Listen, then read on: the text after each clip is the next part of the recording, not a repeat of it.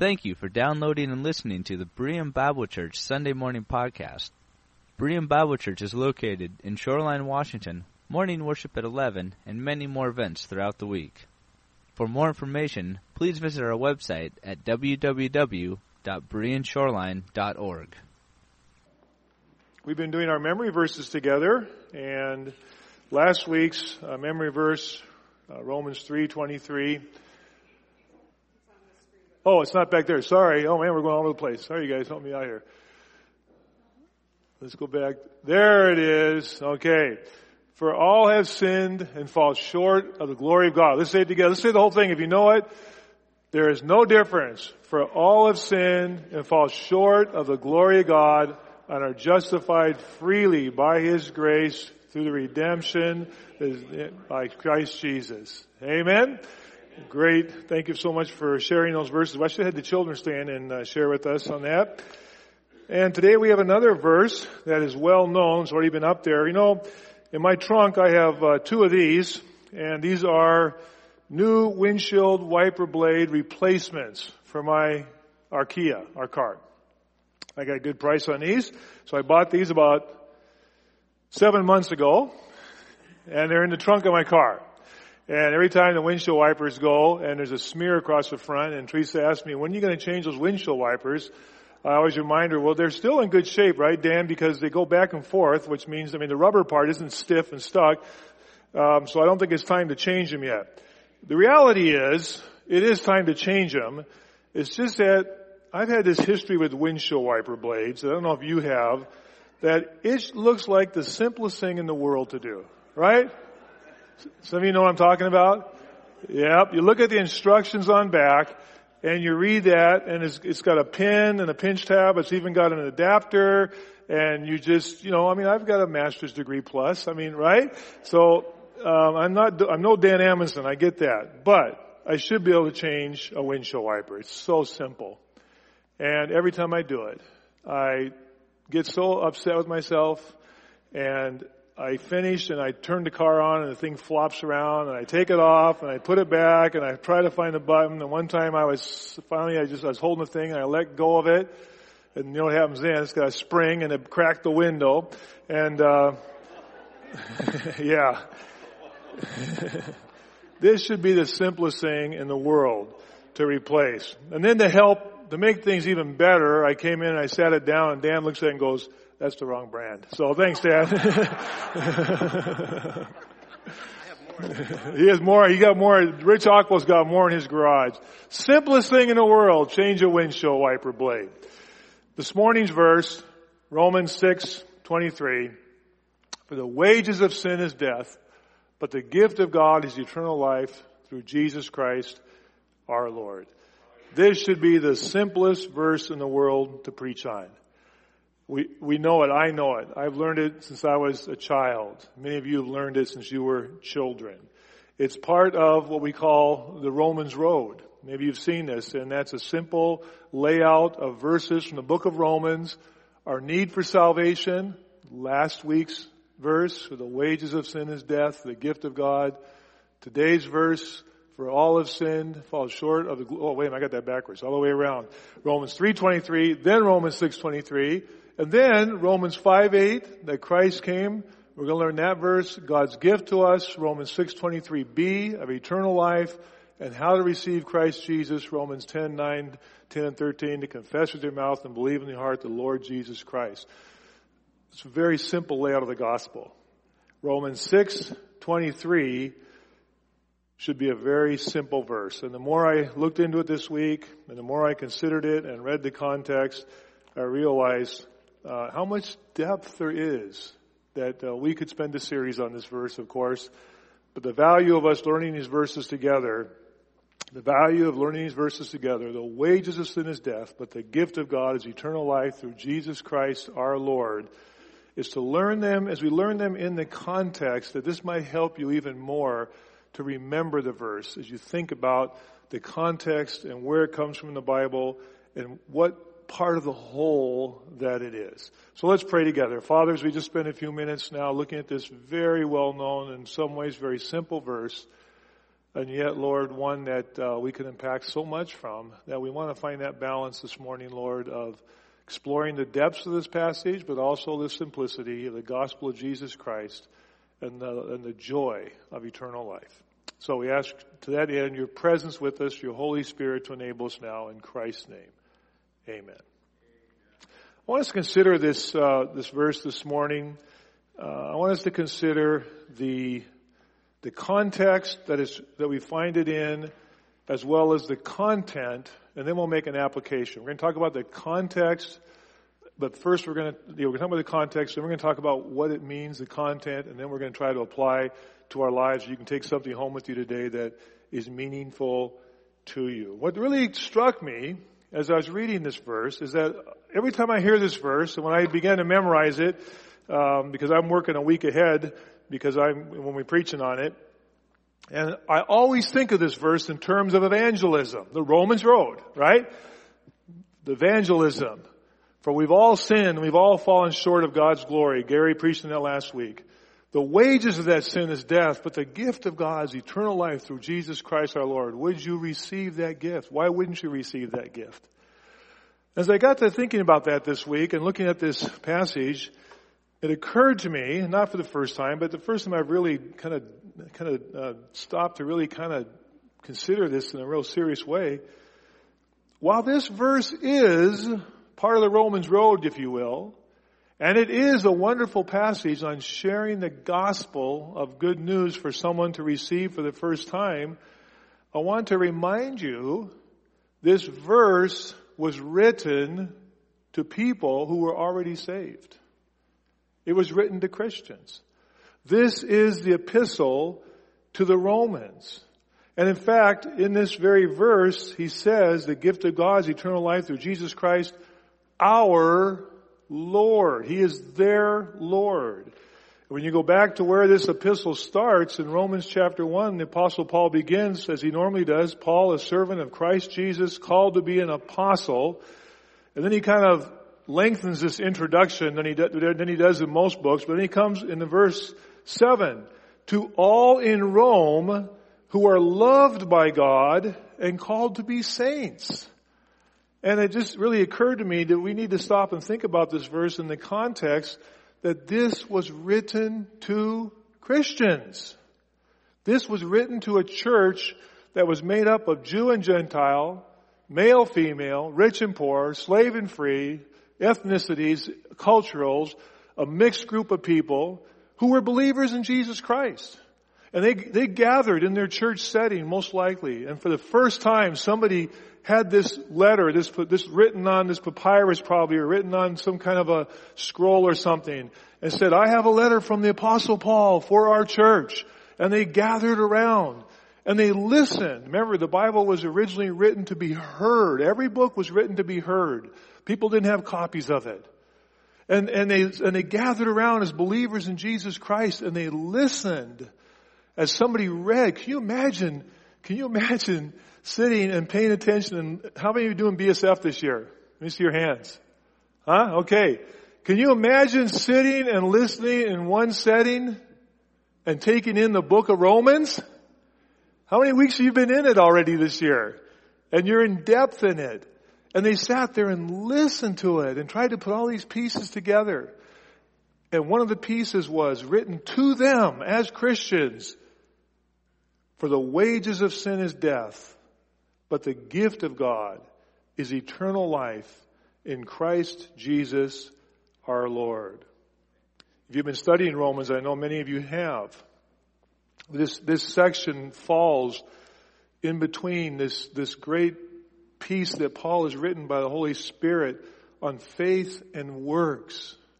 Abraham is the father of all who come by faith. For you Jews who consider your works of righteousness as somehow being meritorious to God in themselves apart from faith, you are wrong. For you Gentiles who think worshiping idols and falling off the way you've gone, completely ignoring the God of the universe, it's wrong. There is only one way. It is through faith. And Paul has already talked to them about the fact that in Adam, all humanity is corporately, as a group, corporately. I could talk today about the Berean Bible Church family. You're part of that family because you're part corporately of that today. We are in this building today. And Paul says you are all in Adam, whether you like it or not. As Gary shared last week, because of Adam's sin, we are all in Adam's sin. But we can all be in Jesus Christ. We can go to this building over here and be in this building as the members of the church, the body of Christ, through simple faith. Paul has laid that out to them in Romans 5, 4 and 5. Then he comes to chapter 6. And we want to talk about the content of this amazing verse that wraps up this section before we go to Romans 7, if you were doing it as a book study. The wages of sin is death, but the gift of God is eternal life. In the next chapter, chapter 7, Paul is going to really delve into this conflict between the natural man of sin and the spiritually led person, and who will deliver us from this conflict. Thanks be to God through Jesus Christ our Lord. So in this passage, we're going to go to today. I want you to notice how this passage begins. Chapter 6 begins with two questions. It's really the same question, but it shows up twice. And so we're going to read this section that precedes verse 23 particularly. Romans chapter 6, verse 1, after Paul has made this point that we are saved by grace and not by faith, it is strictly apart from any works of the law, any works, whether it's the Mosaic law or any moral standard or law. We are saved simply through faith in the finished work of Jesus Christ on the cross of Calvary. And apparently, with this emphasis on the grace of God, there are those who are saying, wait a minute now. So Paul, what you're really saying is, we are saved by God's grace. And all of our sins are forgiven because of God's grace. So my sin is evidence of God's grace when He forgives me. So the more I sin, the more God forgives me. So the more I sin, I'm actually doing God a favor, right? Follow that argument? We call this in theology antinomianism, this idea of abuse of the law and of morality. And these people got it all wrong. These are Christians who evidently are getting off track and saying, well, it doesn't matter how I live because the more I sin, the more God forgives me. So thanks, God, I'm doing you a favor. And Paul, look what he says here. What shall we say then? Shall we go on sinning? He's talking to Christians. He's talking to the church of Rome. Shall we go on sinning that grace may increase? Follow the logic that they're using here. Paul's response is, God forbid. I think King James, God forbid. By no means. We died to sin. How can we live to it any longer? And then he talks about this.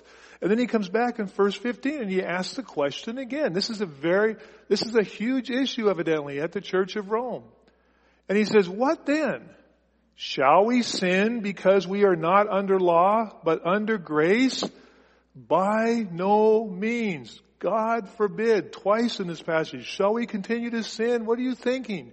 Christians, no. God forbid. How could you think that way? How could you think that it's okay to purposely live a lifestyle of sinfulness? God forbid. You've died to sin. And in this next section, he goes into another metaphor that he's going to use here. Look at how this follows, verse 15. This leads up to our verse we're memorizing this week. By no means, verse 16. Don't you know that when you offer yourselves to someone to obey him as slaves, you are slaves to the one you obey? Now, in the Roman world, and I thought about this, we have experienced the slavery in the Western Hemisphere. Our slavery experience in the Western Hemisphere was very cruel. And the slavery in the old world, it could be cruel, and it was at times, but it was also a little different. There are those who have done study on this that say, for example, if Paul is writing this from Corinth, for example, possibly, that 1/3 of the population, count every 3 people here. 1, 2, boom, 1, 2, boom, 1, 2, boom, 1, 2, boom. You are some type of a servant or slave in that culture. 1/3 of the people. Now, when I think of the Romans, when I think of slavery in the Roman world, I think of this, right? Anybody recognize that picture? The movie will be on, I'll guarantee you, next month. Here's Ben-Hur, epic, colossal movie, and Charlton Heston in that scene, right? In the galley. I remember seeing this at the Grand Theater in Greenwood. Where somebody had been to Tapworth Theater. When I was a kid, that used to be the Grand Theater. We'd go up there, and I remember seeing Ben-Hur. I think my dad took me to see Ben-Hur, actually, at the Grand Theater. And that amazing scene of them rowing, and that scene where those boats crash, right, with the wooden galleys and these slaves chained and so forth. That's what I think of slavery in the Roman world. But slavery in the Roman world was very diverse. There were slaves like Charlton Heston, right? But there were also household servants who were in charge of the education. Like you would have a slave, and if you have children, that servant, that slave would be in charge of their education and their training. You would trust them completely. There were household servants. There were manual workers. If you were to look around the Roman world, many of the people you would see doing labor like you might see today were probably servants or slaves. You could sell yourself into slavery. If your debt was so bad that you had no hope of paying it off, you could sell yourself to slavery and pay off your debt, and you could be out of slavery someday as well, servanthood. This was pervasive in the Roman world. Paul begins Romans 1. Paul, a what? A servant, a bondservant, a slave of Jesus Christ. So I want you to get this context that in the Roman world, this idea of slavery was just pervasive. It was everywhere. And so he uses this and he says, listen. He says, look what he says here. He says, don't you know that when you choose to obey someone, you offer yourselves to someone, you are obeying them as slaves. You are slaves to the one whom you obey, whether you have to or not. Now these servants here are legally bound to obey. If you're in a galley with Charlton Heston and the guy says row, you row. If not, you're whipped. Otherwise, you can choose to obey. Think of the military world where you obey your officer. And he says, listen, we're back in verse 16. Whether you are slaves to sin, which leads to death, or to obedience, which leads to righteousness. So Paul takes this slavery and servant analogy that they are very familiar with, and he wants them to think about the fact that in our human condition, we are slaves to sin. Why? We are born in sin. For all have sinned. I shared with the basketball my devotions yesterday. I don't know if you watched the Husky game yesterday against Oregon. And I believe it was a free shot. And he shot it and it went back, hit the back of the rim, bounced up, it came down, and it just sat there on the back of the rim. It didn't go in the basket. It didn't go off the side of the basket. It didn't go up. It just sat there. I mean, you hardly ever see that. And you can't, if you try to do it, you have a hard time doing it. And the game stopped. And as Dan Royal aptly knew, it's a jump ball, which means possession. It's dead. You can't do anything. And I shared, shouldn't you at least get a half a point for that? I mean, it's sitting right above the circle, right? Doesn't that make sense? Keith, you're a lawyer. Doesn't that make sense? It's sitting above the circle. It's a free shot. Come on, at least a half a point. No. It's not, it makes no difference if that ball is sitting on the back of the rim waiting to go in, or if you shot it over the back of the backboard, or as my first free throw in the bump game yesterday that Steve Duke put me out of. I missed everything. Can you believe Steve Duke put the pastor out? Where is that guy? Where's Steve? Can you believe that? Put the old pastor out in bump. It doesn't matter if you shoot it outside the gym or it sits in the back. You have missed the mark. Friends, it close doesn't count with God because Gary talked about this last week. God is perfect. God is holy. God is just. We cannot conceive of that He is purely perfect and intrinsically holy. And He can't be a part of just a little bit of sin. And because of that, we are in Adam. And because we are in Adam, we are slaves to sin because we obey. It's not a matter of degree. It's not a matter of you counting up your sins and me counting up my sins and see who wins. It doesn't matter if you're sitting on top of the goal or on the back side of the backboard. It doesn't matter. You missed. Whether you like it or not. That's the message of the Bible. And this is why the message of the Bible that Paul says here, verse 17, but thanks be to God that though you used to be, now he's talking to Christians here, you used to be slaves to sin. You have wholeheartedly obeyed the form of teaching to which you entrusted. You have been set free from sin. You have been set free to become slaves to God, to righteousness. You have been set free from the bondage of sin to now be free to serve the holy God who is holy and just and who loves you. Why? Because Jesus Christ died on the cross of Calvary.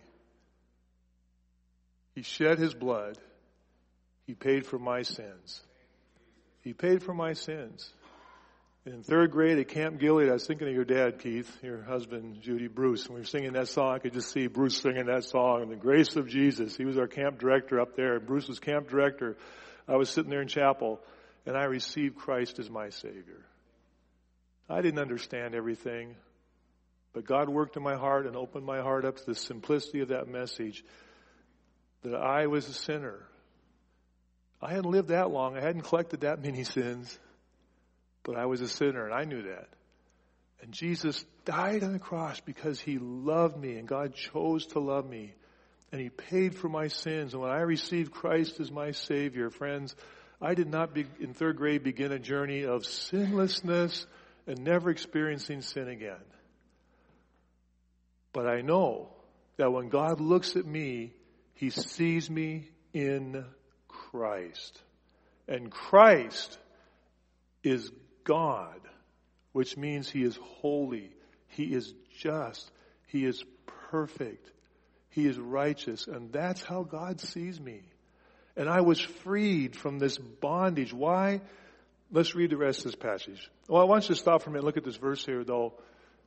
Well, first of all, remember Jesus said the same thing.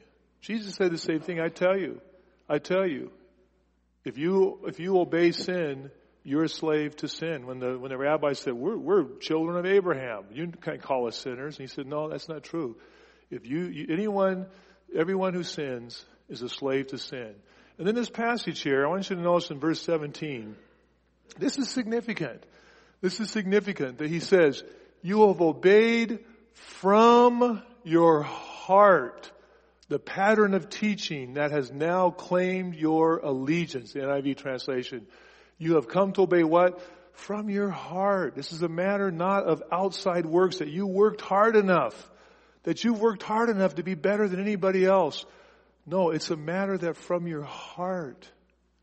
With the heart we believe, and the mouth we confess. We'll learn this verse in Romans 10. That Jesus Christ is Lord. You obeyed it from your heart, Paul says. That's why it's not a matter of law versus grace. It's a matter of the heart. It's a heart issue. And because of that, you have been freed, and now you have become, verse 18, slaves to righteousness. You are Christian. This is written to Christians. You are slaves to righteousness. Then Paul has to review it again.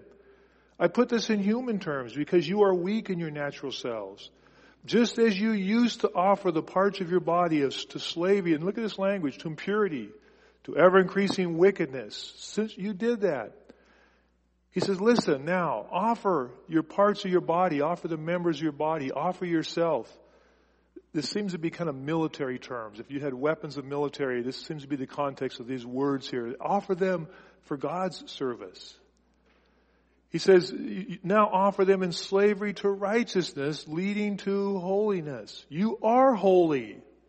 You are holy. That's why it's called to the saints at Rome. The word saints means set apart, holy.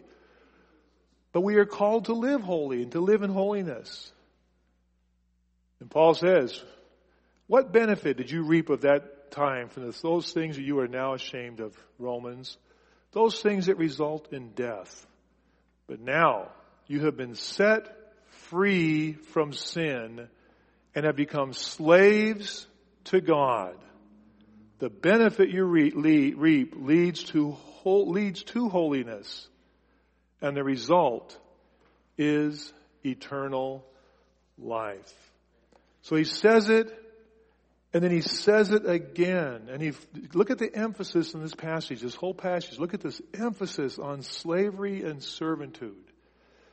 He's reminding Christians, slavery to sin leads to death.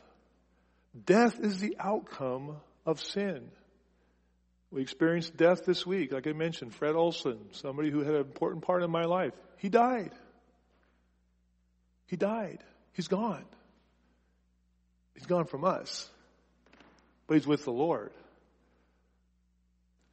Death is a result of Adam's sin. Adam and Eve.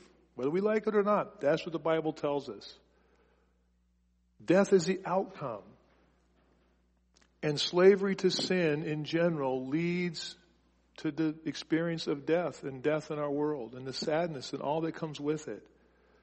But thanks be to God that He has provided life, an eternal life. And He equates this with slavery. And I use this illustration. I use it with the young people when we talk in our Bible instruction about these things. And we all know this. I know this. You know I'm human. You're human. We all understand this. None of us are perfect. We get this. Read Romans 7 if you don't. I am free from the slavery of sin and death. At one time in the United States of America, it was legal to be a slave. With the Emancipation Proclamation by President Lincoln, it was no longer legal. It was not possible legally. And you were freed from slavery. Could you choose to live that way still? If I were a slave in Rome and my owner set me free and said, Jim, you're free. Somebody paid off your debt. You offered yourself for slavery for 10 years because you owed a debt you couldn't pay. This guy over here came forward and paid your debt. You're free. You can go now. I'm free. Legally, I am free. I'm not a slave. But could I still go back and act and live and say, no, I'm sorry, please tell me what to do. Tell me what to do. Yes, I could do that. But it doesn't change the fact. I am free. And you get what Paul is saying here? Paul is saying, listen, Christians, believers, you are free. So live like that now. Choose to live that way. Don't choose to live what you are no longer. You are no longer a slave. You are free. Why? For the wages of sin is death. The wages. It's what has been earned. But the gift of God, notice it's the gift, it's the graciousness, it's the word that we use for grace. It's the word for charis, for Eucharist, all these words connected with it. It's a wonderful word. The grace of God, the gift of God is eternal life in Christ Jesus our Lord. And so when we look at that verse, do we read it as if Paul is saying, now listen, Jim, if you continue to sin, you no longer have eternal life because you're going to die from the wages of sin. Do I have the gift and do I lose the gift? Do I have the gift? Do I lose the gift? No, that is in the past. If I choose to live that way, it is not good. And it does not please God. And it is not a good way to live. And we all dabble in that. We all step back in that until God reminds us, like a passage like this, no, you are free. You are a servant and a slave of God. Let me close with this quote from one of the commentators that really kind of struck with me this week. What has taken place, moreover, being freed from the slavery to sin and freed to righteous, to love and serve God, is unmistakable, irrevocable, and irreversible. Amen? Irreversible. God did it. It's a passive verb, which means something happened to, somebody else did it to you. You didn't do it yourself. God did it. God made you free. But then there's 12 active verbs that say, okay, now that's the case. Do this, live this way, act like this, be righteous, be what you are. To the person under grace, righteousness is not a possibility, but it is a necessity. I want you to take this home with you today. I want you to take this home. I want you to remember that Romans chapter 6 and verse 23, for the wages of sin is death, was written to the church. It was to remind them of where we came from. And yes, it is a great evangelistic passage for you here today. If you do not know Christ as Savior, it is a great evangelistic passage for you today to hear this and to understand this. That sin equals death. Whether you like it or not, sin equals death. The Bible clearly teaches that. For the wages of sin is death. But, in Paul's writings, this word shows up many times. And you need to see it in the Greek for the emphasis. But, I mean, if that were the end of the story, it would be sad. But, the gift of God is eternal life in Christ Jesus, our Lord. God's gift. This week, this is written to Christians, and it's an invitation to non-Christians. God has called us, friends, and you know, living in righteousness means a lot of things. Sometimes it means our daily response to temptation. We all know that. We all know that. I know that. We are tempted to sin every day. How do we respond? Do we do good instead of right? Do we choose to suffer? Do we choose to suffer? You know, doing what would please you and make you the happiest. I remember years ago, Dr. Dean at Grace Bible College, I always remember this saying, I could avoid a lot of unhappiness in my life and a lot of strife if my goal was just to be happy. Sometimes suffering means do the right thing. Do the right thing. Even though it may not feel good at the time, do the right thing. Live righteously. Live rejoicing. You know what I think we don't do enough? When I say we, I'm just talking about my experience. You know what I don't do enough? I don't stop. I don't stop enough. And just really contemplate eternal life. I'm not going to get eternal life. I have eternal life. You know, we kind of sometimes throw it out there. Well, we know we're going to see Fred again. We know we're going to see, name the person you're thinking of right now. Some of you right now are dealing with this situation with loved ones who are, it's a hard time. Maybe the end of life here. And we talk about that. Do we really believe that? Do we really, really, really believe that we are actually going to be in the presence of all those dear loved ones that God has called home already? Do we really believe we are going to stand in God's presence and He is going to say, welcome home? Are we afraid that we're going to stand there and He's going to say, yeah, I know you received Christ, but you missed the mark? Or do we really believe we are forgiven? Do you really believe that? Do we really believe in eternity? Yeah, I know we do. But what difference might it make in our lives if we took 5 minutes a day this week and put everything else aside, turn everything off, unplug it, it comes out of the wall like that, and just take 5 minutes of quiet and just think about heaven and eternity? I wonder how that might impact my choices each day.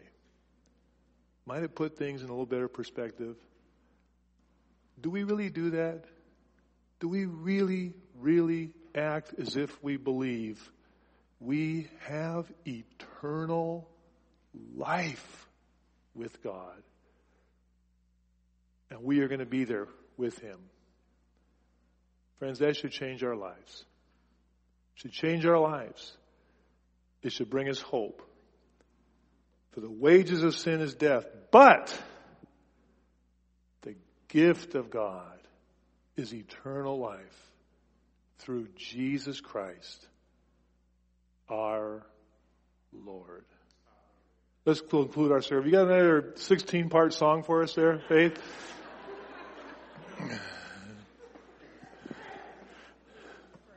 Thank you for doing that. That was fun, wasn't it? Yeah, that was great. It was a great song. And let's close our service with another great song. And let's all stand, and they're going to lead us in our closing song. Amen. And that's really true. And we call you today, and when we say, "Oh, sinner," that's not just pointing you out. That's all of us.